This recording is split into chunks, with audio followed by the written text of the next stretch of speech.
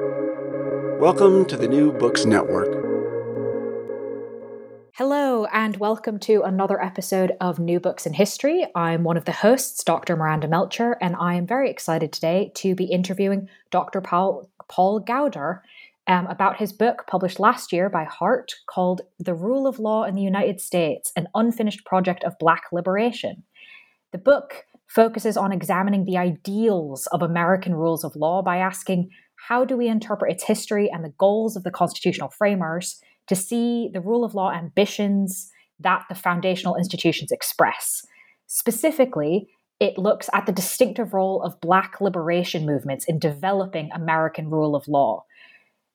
It examines how American rule of law was thought about at the beginning, how it's been applied and interpreted at the various frontiers of the United States, and the various compromises and challenges that are in this book most obviously expressed through the discussion on Black liberation. So it's a really interesting book examining American law as it was thought of at the beginning, but also how it's evolved, changed, and been interpreted over the years since. So I'm very excited to welcome Dr. Gawder. Thank you for being here. Thank you so much for having me. So I was wondering if you could introduce yourself a bit to our audience, how you came to write this book, how does it build on your previous work, why is this the book that you wrote?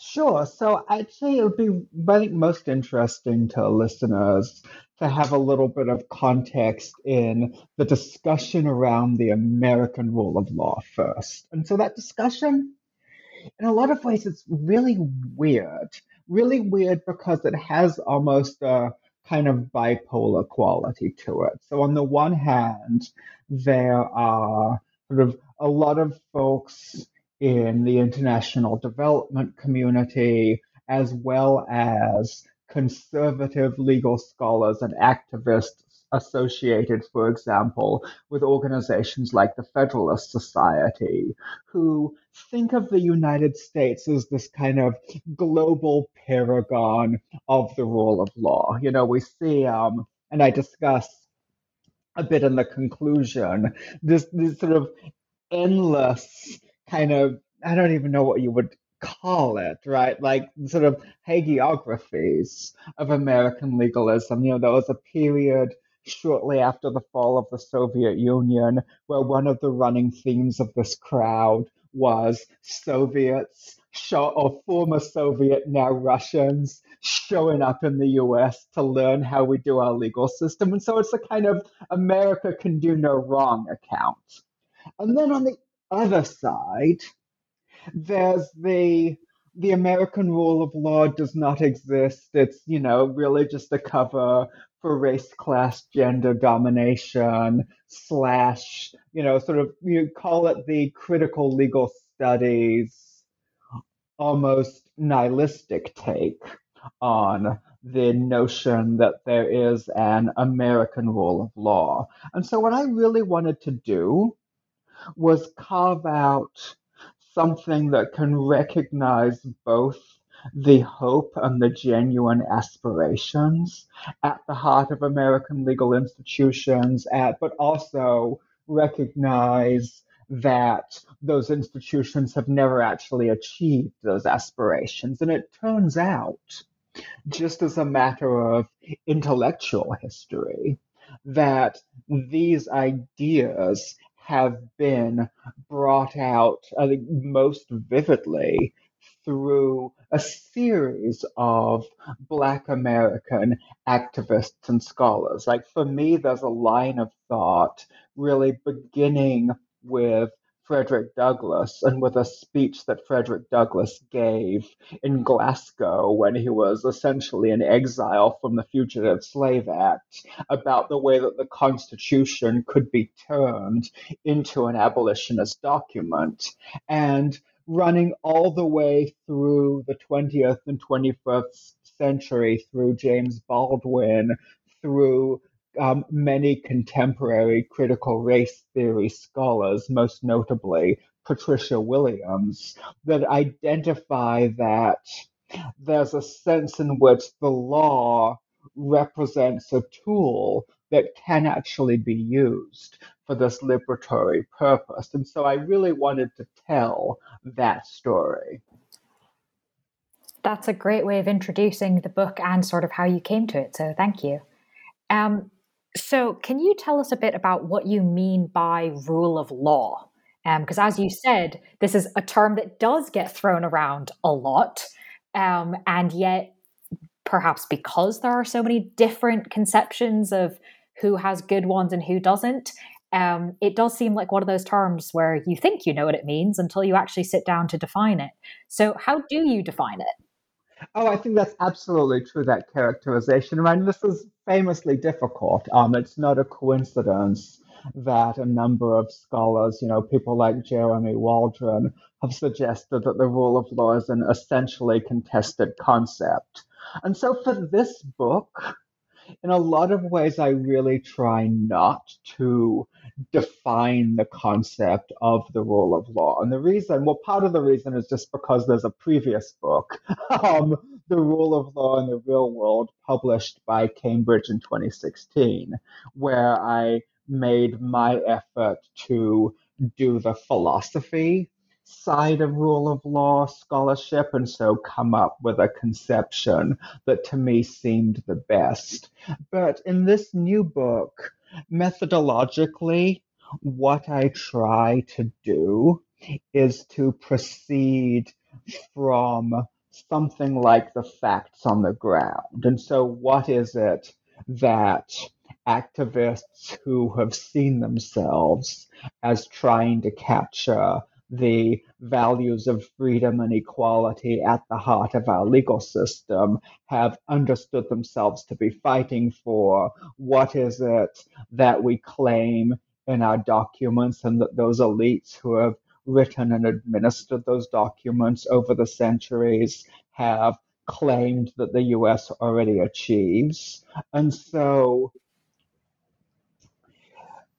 to that extent, I think that we can effectively, I would like to sort of effectively, stubbornly refuse to say the rule of law is X, and say rather that the United States has understood itself to, depending on what side you're on, either achieve or aspire to a number of things that often get captured under this rule of law rubric. And so ideas like fair trials, ideas like individual freedom and independence from domination, where each person in the United States can genuinely stand tall in their relationships with others because each person is protected by law from the arbitrary power of other human beings, right? Those are the ideas that I think the United States has always claimed to instantiate. And I think that the idea of looking at it from facts on the ground and what the people fighting for these things think they're fighting for comes through really clearly in the book. And it's quite helpful as a way to understand the different debates and especially the stakes of the debates. So going to one of the first debates that you look at, you argue quite powerfully that the US allowing slavery was directly contrary to the founders' conception of the country having rule of law. So can you explain for us a bit your argument around how slavery was inherently lawlessness? Absolutely. So one of the things that we see, and this is something, if you read, classic works on the history of slavery, like Orlando Patterson's work, what you find is that every slave state, and this includes the US, operates by denying legal and social personality to the enslaved, right? Like that's just part of what it means to be slavery.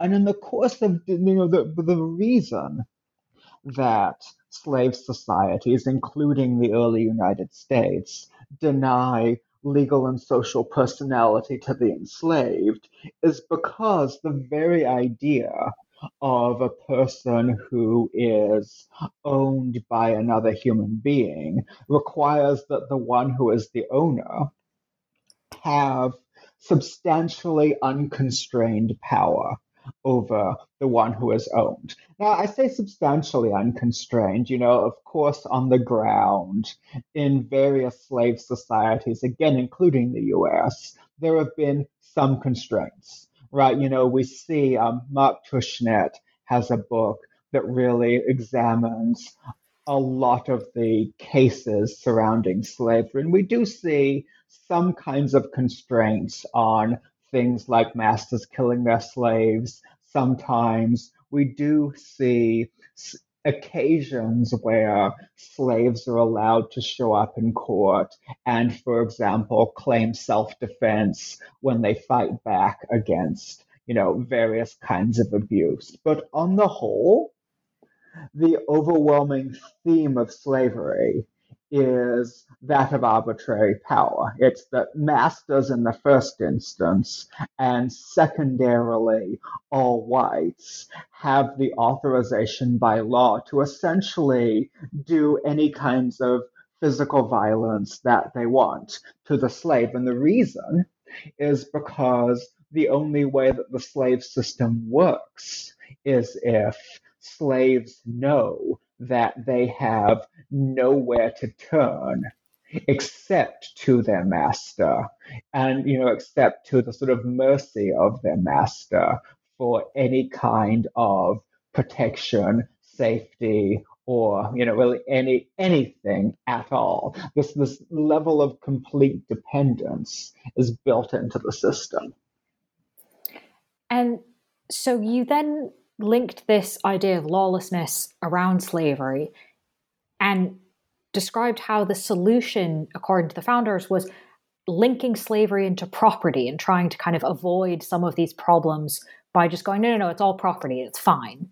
And so I was wondering if you could explain that for us in terms of how well that logic worked, and then what kind of impact it had to sort of distort the idea of property by adding humans to the mix.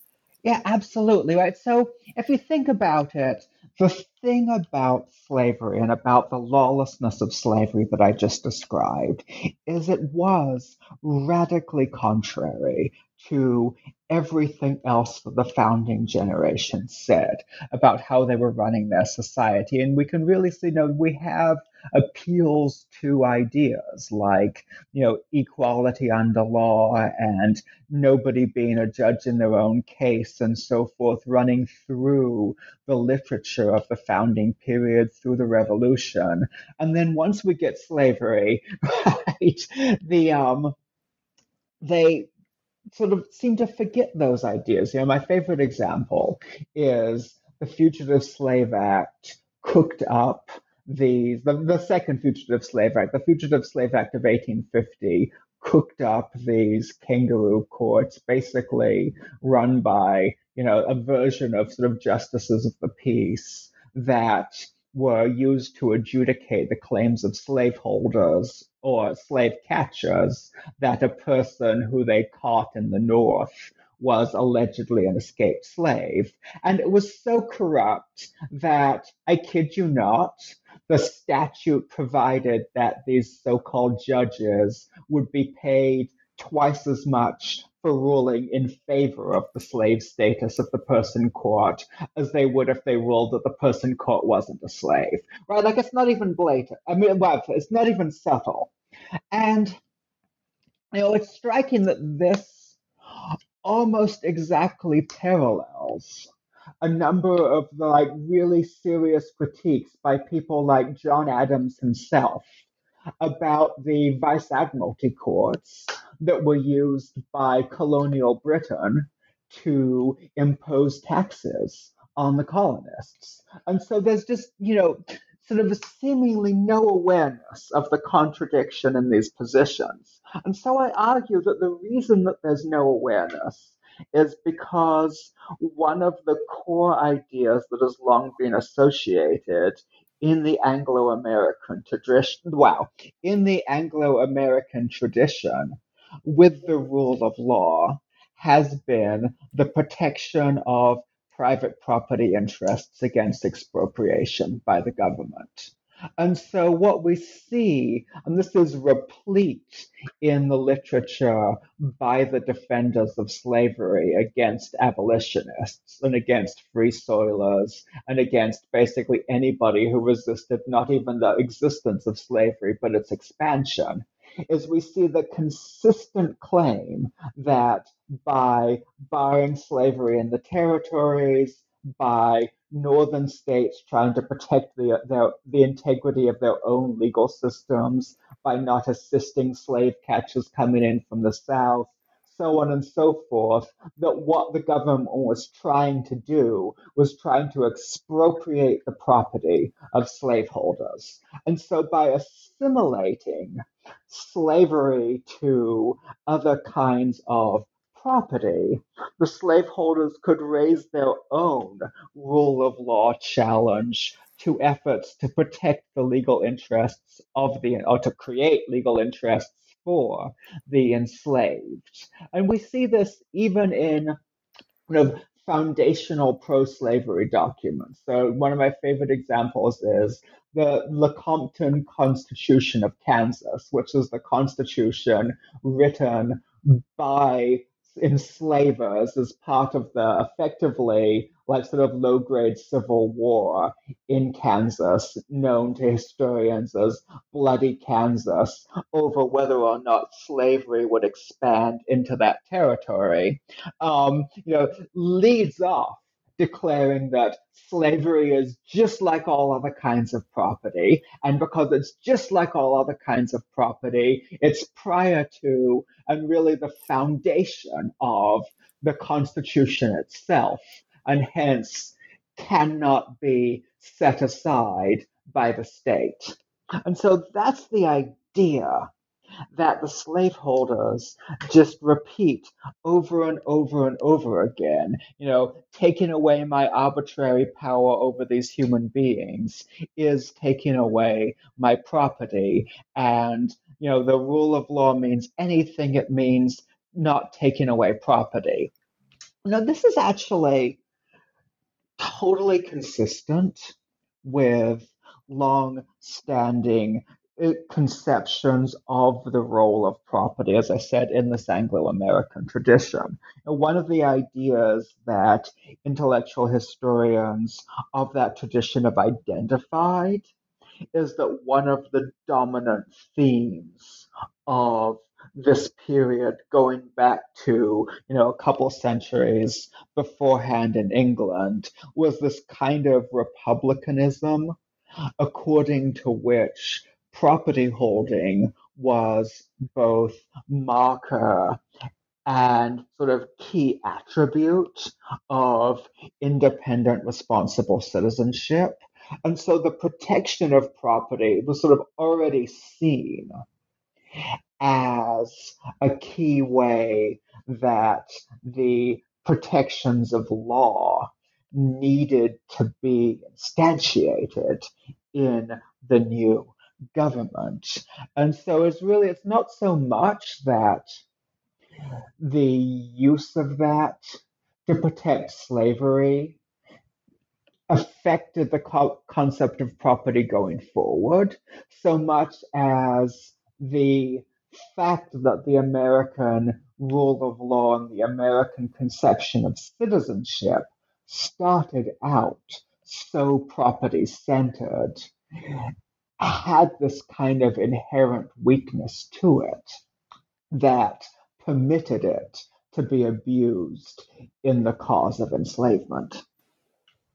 Interesting. And so if we're on the subject of slavery and the idea of property and anger around you can't take these rights away, who was taking away these rights, right? And this comes to the idea that threads through so much of your book of the importance of the Black American struggle for inclusion in this law. And this is where, in some cases, the property owners, the slave owners, felt the threat was coming from. So I'm wondering if you can sort of talk to us a bit about that. Well, why is the Black struggle for liberation, to you, the key driver in building more of a foundation of US rule of law? Yeah, so there are so many reasons for that.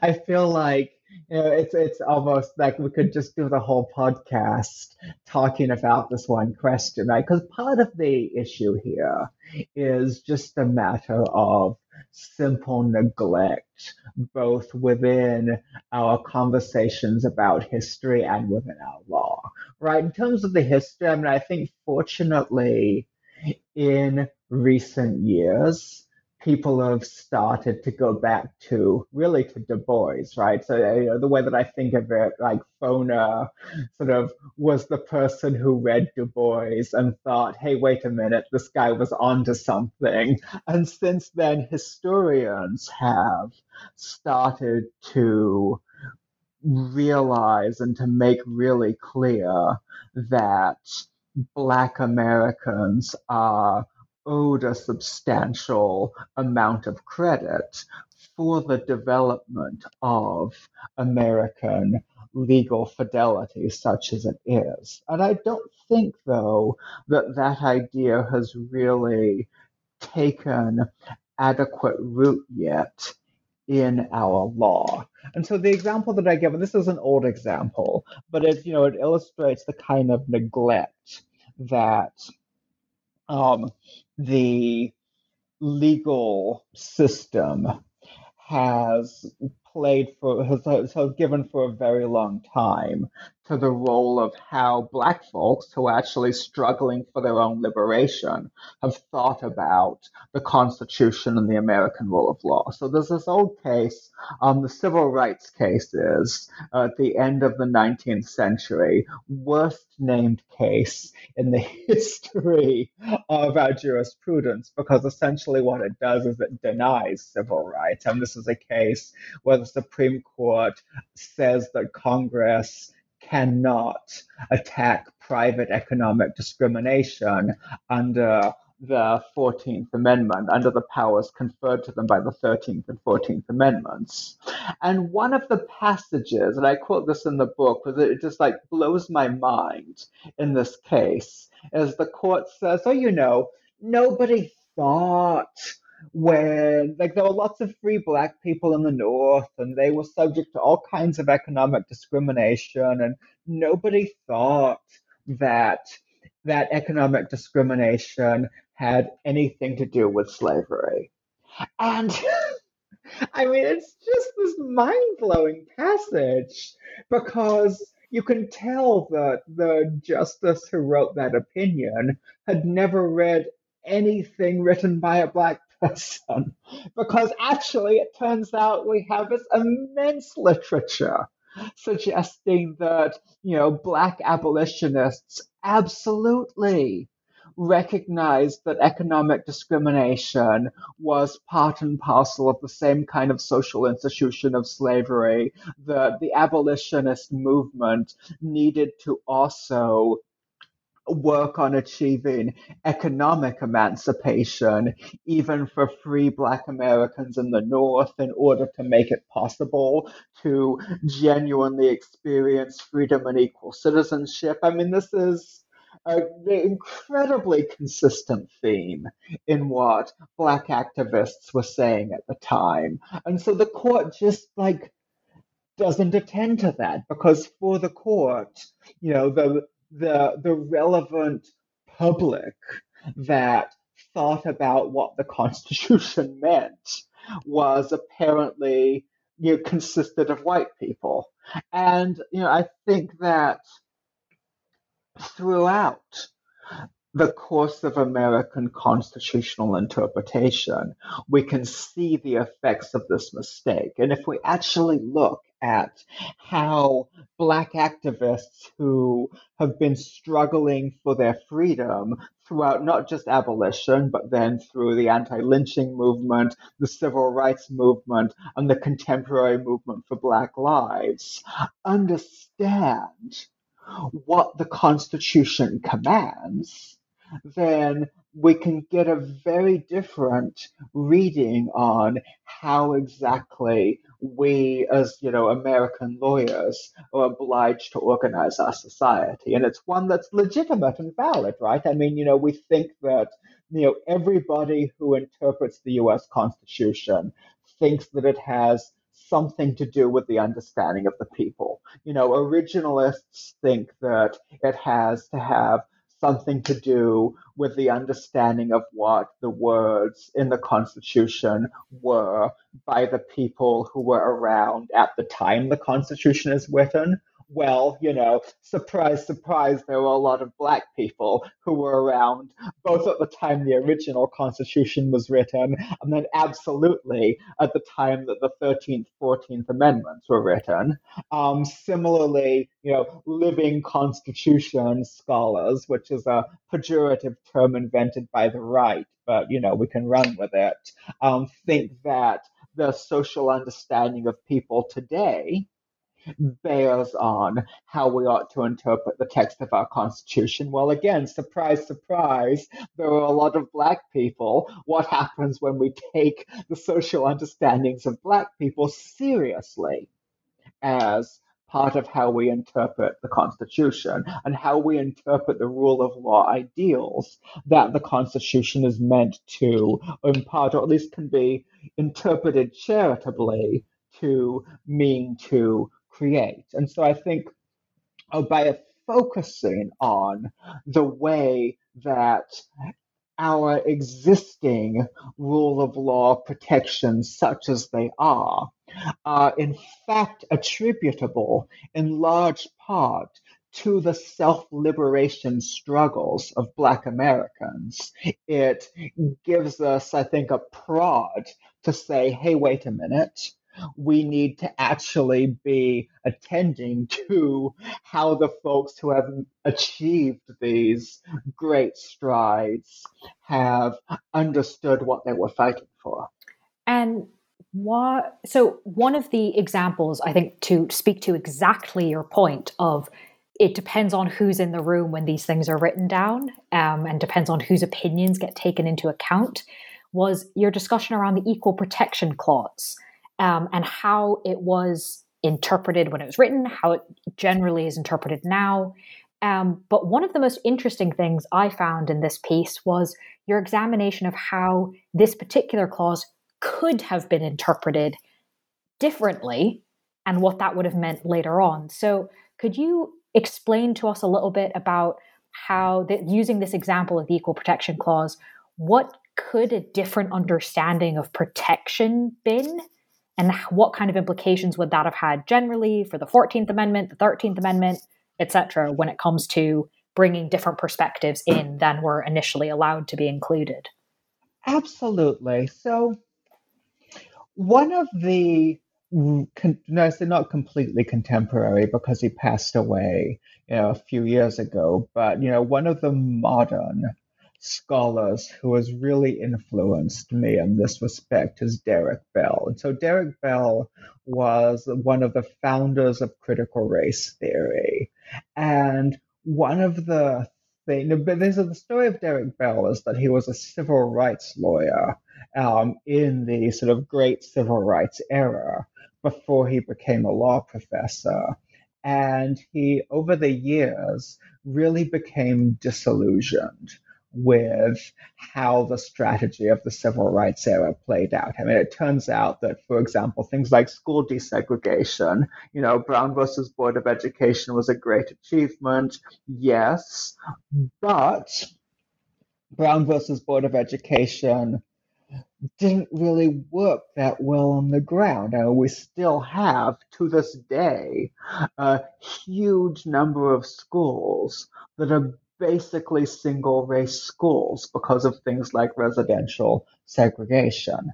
And so one of the things that Bell said that really struck me was what we actually missed was not the sort of the obligation of formal legal equality under the Equal Protection Clause, but real political power.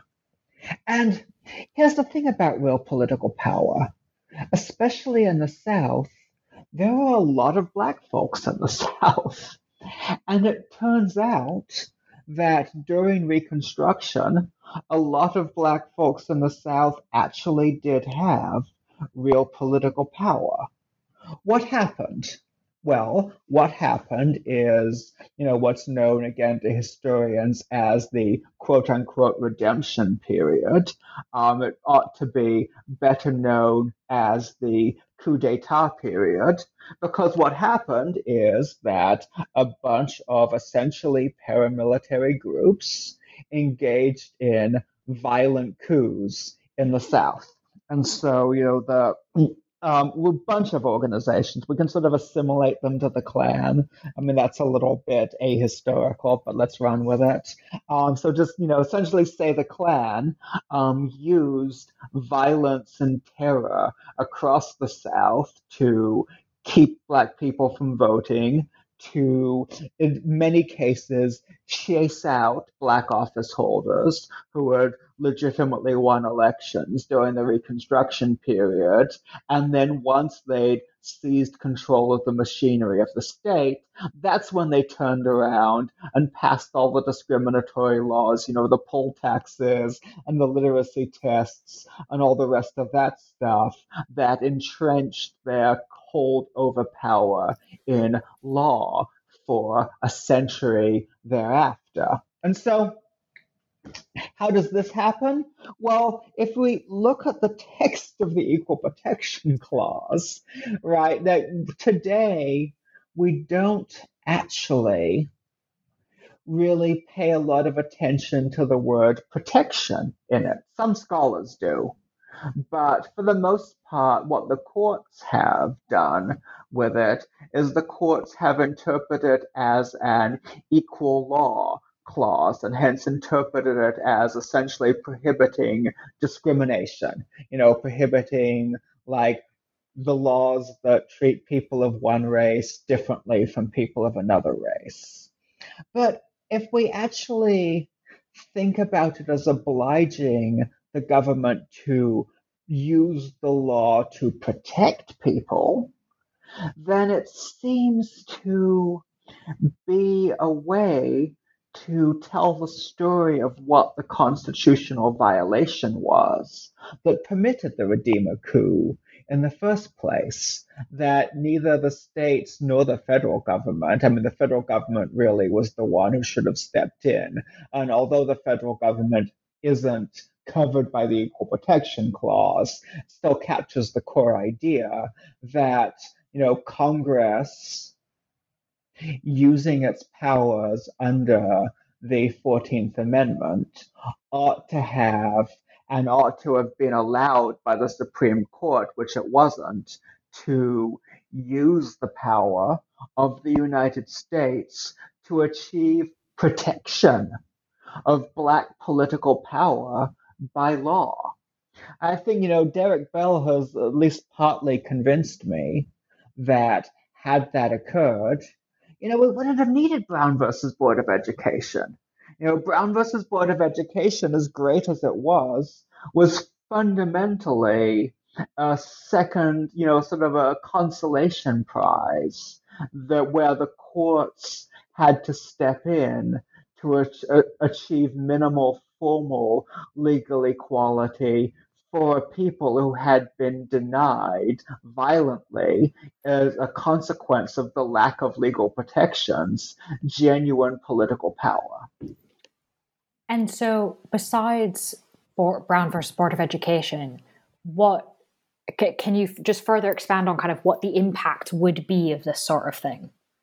Well, I think another place where we can so it's interesting that I think to some extent sort of further impacts of this idea are partly speculative, right? Because we've never had that interpretation of the Constitution in our law.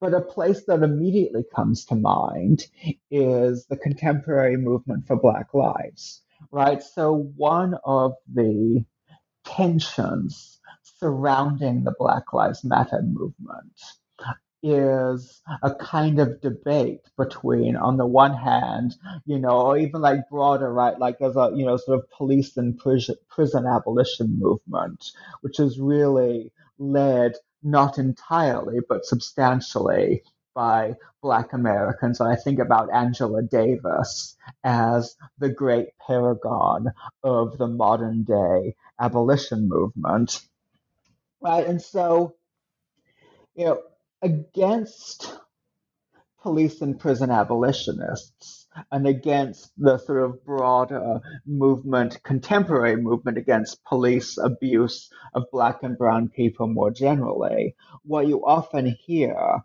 especially from the sort of sophisticated conservatives, as well as sort of, liberals who are a little uncertain about what to think about this, is, hey, wait a minute, like the police also have a role in protecting Black communities. And in fact, a lot of the history, James Foreman has a great book, Locking Up Our Own, that gives this history of the expansion of policing and of the sort of discretion of police in Black communities is something that was asked for by community leaders from within the Black community. And so there's this great tension between, on the one hand, like it's clear that the police and the kind of arbitrary power that the police have in Black communities does immense amounts of harm. But it's also clear that a lot of the consequences of things like segregation, discrimination, and concentrated poverty in subordinated Black communities in the US play out in vulnerability to crime, and that policing is a thing that, is sort of one of the key pieces in the toolkit that people draw on to try to remediate vulnerability to crime. And so thinking, at least to my mind, and this is all very speculative again because we've never been there, but thinking about the constitutional obligation of equal protection as entailing an obligation of both protection by and protection from the police seems to me to be a way that we might start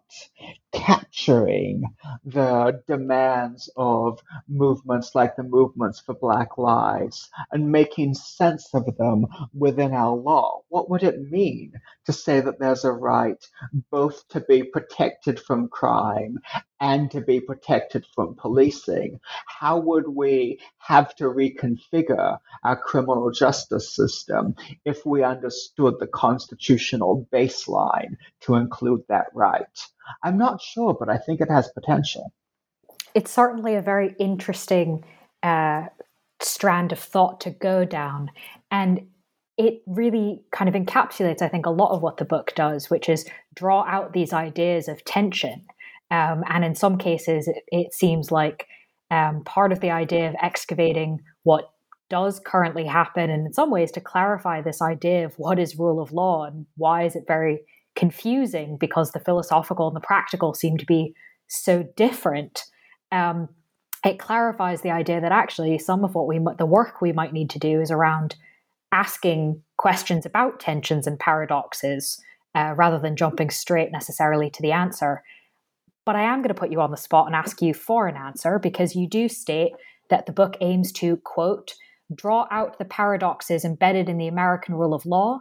How have our claims to lawful government carried within them both the ambition to genuinely deliver equal justice under law and the seeds of lawlessness and terror? So, what is your answer? In brief, what did you conclude in terms of understanding this paradox?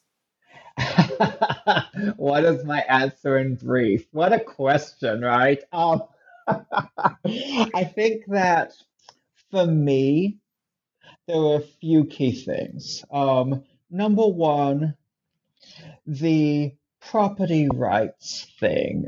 The centrality of property within the American conception of the rule of law is a big source of the trouble, but potentially also, right? I mean, you say, what did I conclude? Well, I concluded a bunch of paradoxes, right? So, a big source of the trouble, but also a big potential source of liberation, right? So, it turns out that activists have done a very good job, historically speaking, in saying, okay, you think that what the American rule of law is really about is protecting property rights? Fine, give me some property rights. So we see this first in the movement for land redistribution after the Civil War, right? This is where the famous 40 acres and a mule idea comes from. And I mean, that didn't succeed, but we saw activists realizing, hey, wait a minute, both political as well as legal citizenship in this crazy country depends on property rights. So you know what? We need some property. And then only then will we have full political and legal citizenship. More recently, I think the welfare rights movement in the 20th century represented the same kind of idea, right? One of the great successful Supreme Court victories of this movement was the case of Goldberg versus Kelly, which made it clear that we have to understand welfare benefits as a kind of property right, and hence give the recipients of those benefits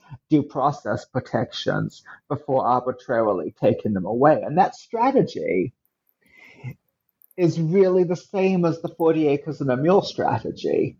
It's okay if you're going to insist on running a system with a conception of what makes somebody entitled to legal protections that focuses on property, then you either need to give us property or you need to take what we already have and start calling it property, because that's the only way we're going to get to genuine legal equality. And so, to my mind, I think that strategy can continue. And it feeds into ideas like the reparations movement, right? Like, one argument that we might give for reparations is it's not just about sort of paying the descendants of the enslaved as a kind of justice for what happened with slavery. Rather, it's a way to provide a kind of economic stake in the legal system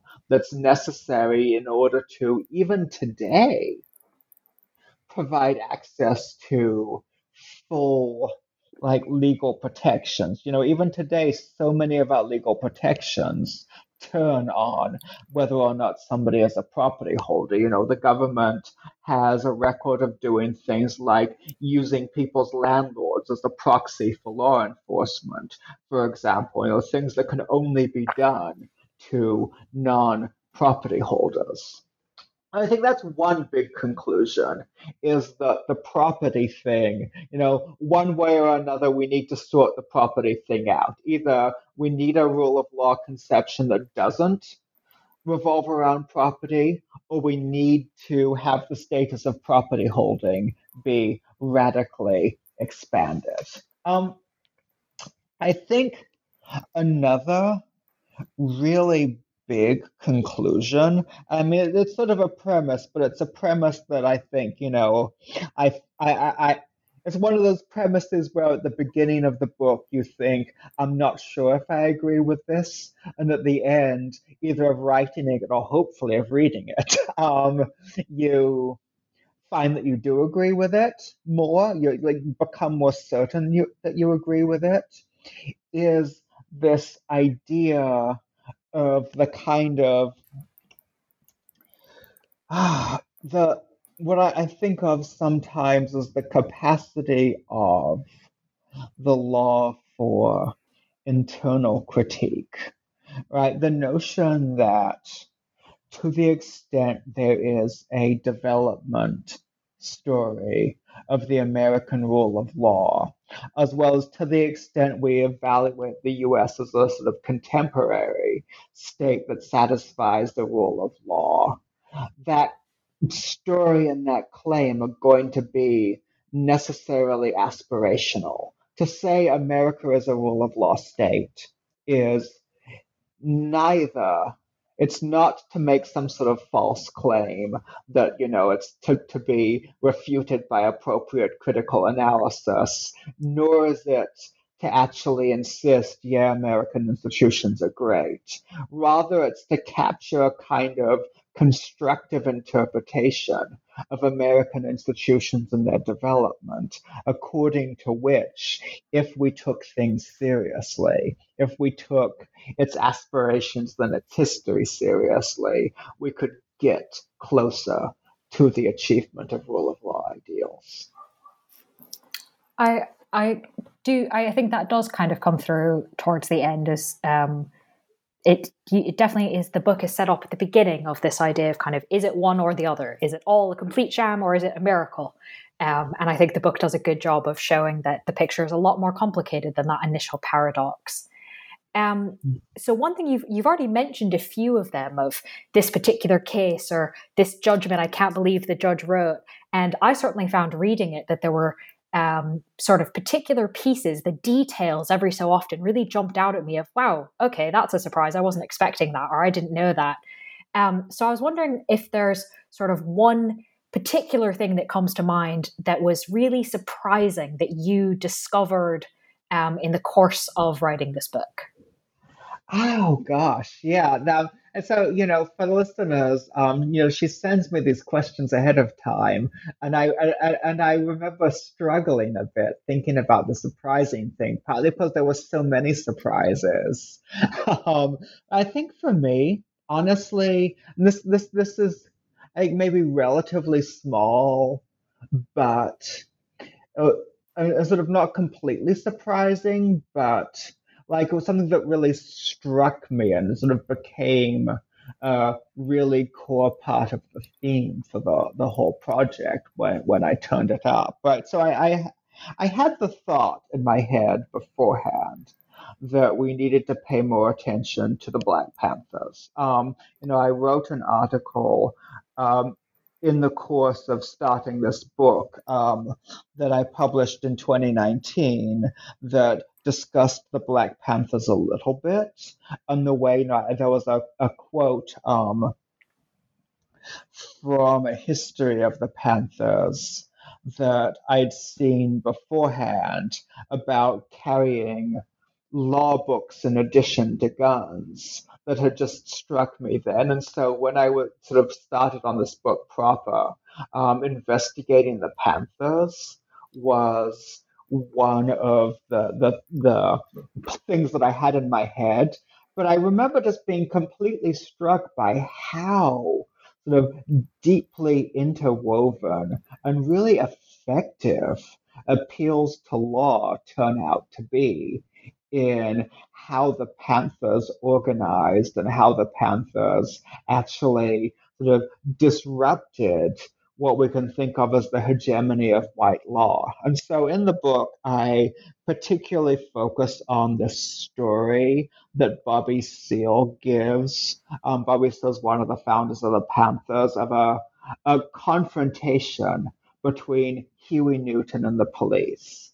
So, Huey's driving down the road and, being Huey Newton, he's got a car full of guns because Panthers guns, that's how it goes.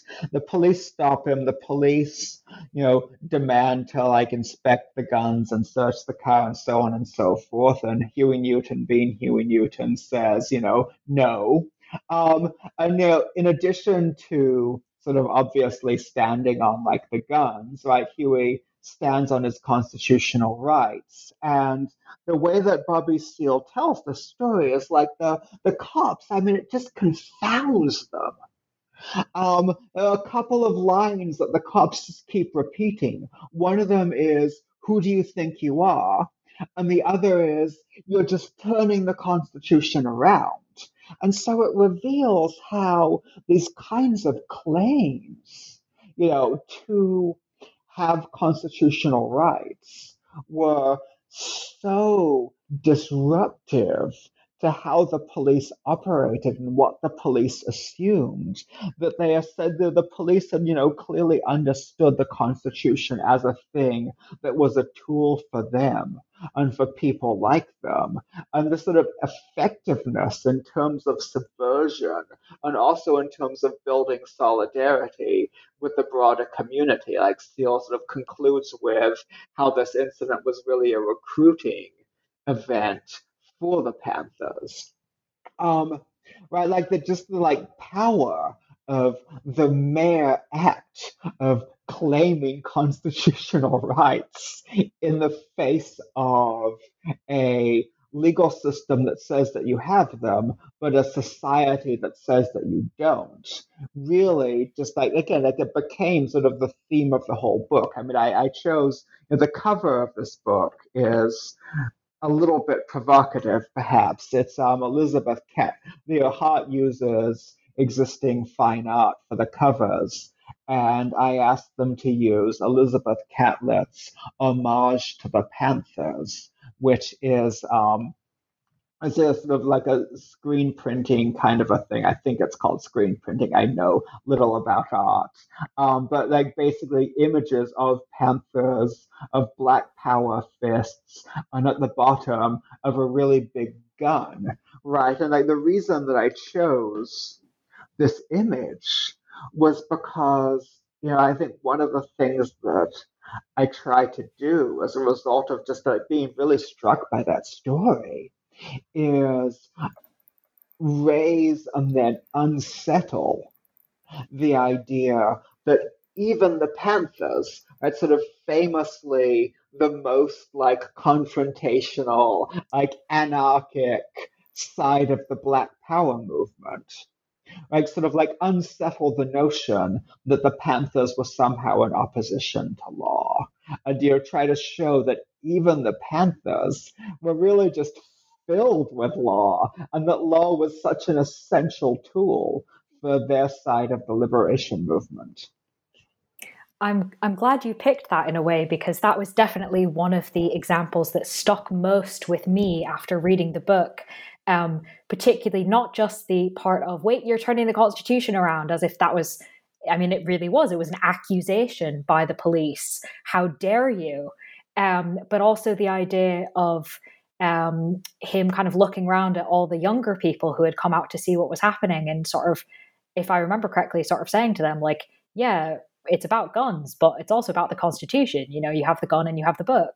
And that they were equal in his conception of tools to fight oppression.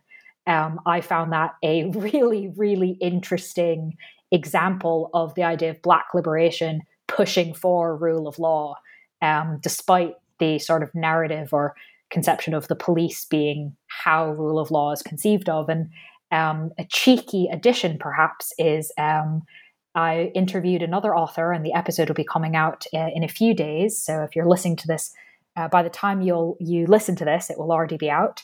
But interestingly, if you're on this idea of sort of a thing that's on paper, rights on paper, but not in reality, is true also in China's constitution. So by the time this one comes out, you'll be able to listen to that episode about a book called Useful Bullshit: Constitutions in Chinese Politics and Society. And the idea of that gap between what's really there in practice versus what's written down, I think tells us a lot about how everyday people actually conceive of law. And it takes this argument around rule of law out of pure philosophy, out of something that maybe doesn't seem accessible to everyone, and yet makes it quite real and practical. And I think your book does a really good job of making this discussion quite immediate. It's not just history. To those who don't like history, I think everything's great in history. But it's a helpful way to sort of link what could seem very philosophical to something more tangible. So this sounds like perhaps an unfair question, given that this is obviously a large book and you've just recently published it. But to finish up, what are you working on now or next? It's actually, it's less an unfair question and more I made unfair choices to myself. because I did the incredibly stupid thing of signing two book contracts at once. Not knowing, knowing it somewhere level on the back of my head, but not fully internalizing that one really needs a kind of crash after finishing one book before one does the next. And so I have. It's currently about 6 months delayed, and hopefully it won't be too much further delayed. Another book project going on. That book project is it's a very, very different idea. It's about social media and sort of broader platform governance. And the idea essentially is, I hate this sort of trope in academic papers of having titles like taking X seriously or going on about taking things seriously, but it really is like taking the governance in the notion of platform governance seriously. And in doing so, drawing on, it turns out that we have millennia of literature by political scientists. I say millennia because I count Aristotle as the first one. So we have Aristotle onward of political scientists trying to figure out what kinds of things, what kinds of institutions make for effective governance.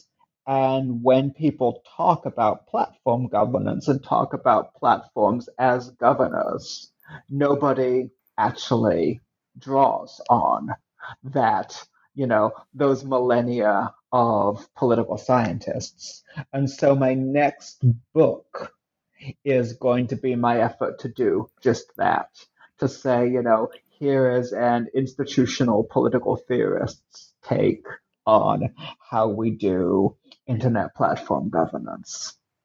All right. Well, definitely not hugely related to this book, but definitely, I think, quite interesting as well. So, best of luck with that second immediate book project, which does sound a little bit terrifying to me to do two books in a row, but I'm sure you will handle it.